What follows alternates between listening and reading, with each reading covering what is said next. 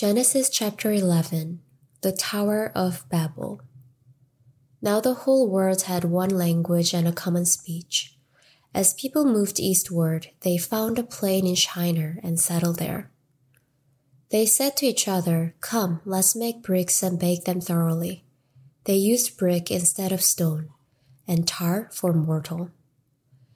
Then they said, "Come, let us build ourselves a city, with a tower that reaches to the heavens, so that we may make a name for ourselves. Otherwise we'll be scattered over the face of the whole earth."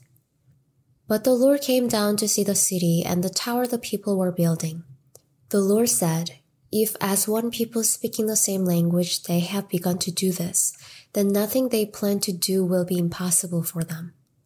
Come, let us go down and confuse their language, so they will not understand each other." So the Lord scattered them from there over all the earth, and they stopped building the city. That is why it was called Babel, because there the Lord confused the language of the whole world. From there the Lord scattered them over the face of the whole earth. From Shem to Abram. This is the account of Shem's family line. 2 years after the flood, when Shem was 100 years old, he became the father of Arphaxad. And after he became the father of Arphaxad, Shem lived 500 years and had other sons and daughters. When Arphaxad had lived 35 years, he became the father of Shelah.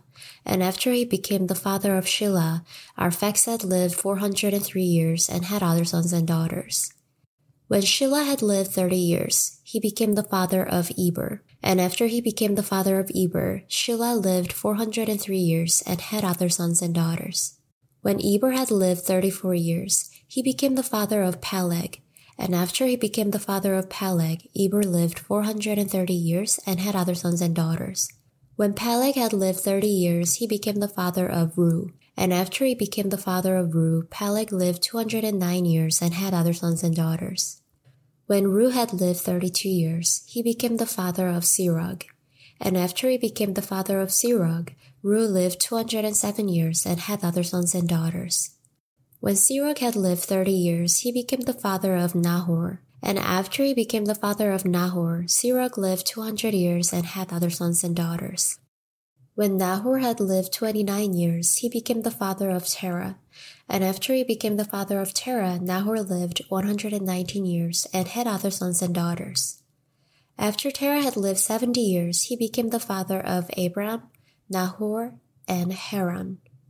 Abram's family. This is the account of Terah's family line. Terah became the father of Abram, Nahor, and Haran became the father of Lot. While his father Terah was still alive, Haran died in Ur of the Chaldeans, in the land of his birth. Abram and Nahor both married.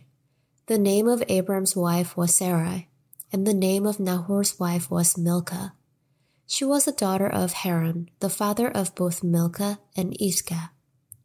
Now Sarah was childless because she was not able to conceive.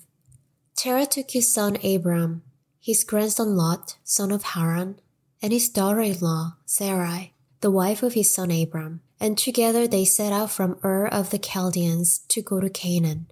But when they came to Haran, they settled there. Terah lived 205 years, and he died in Haran.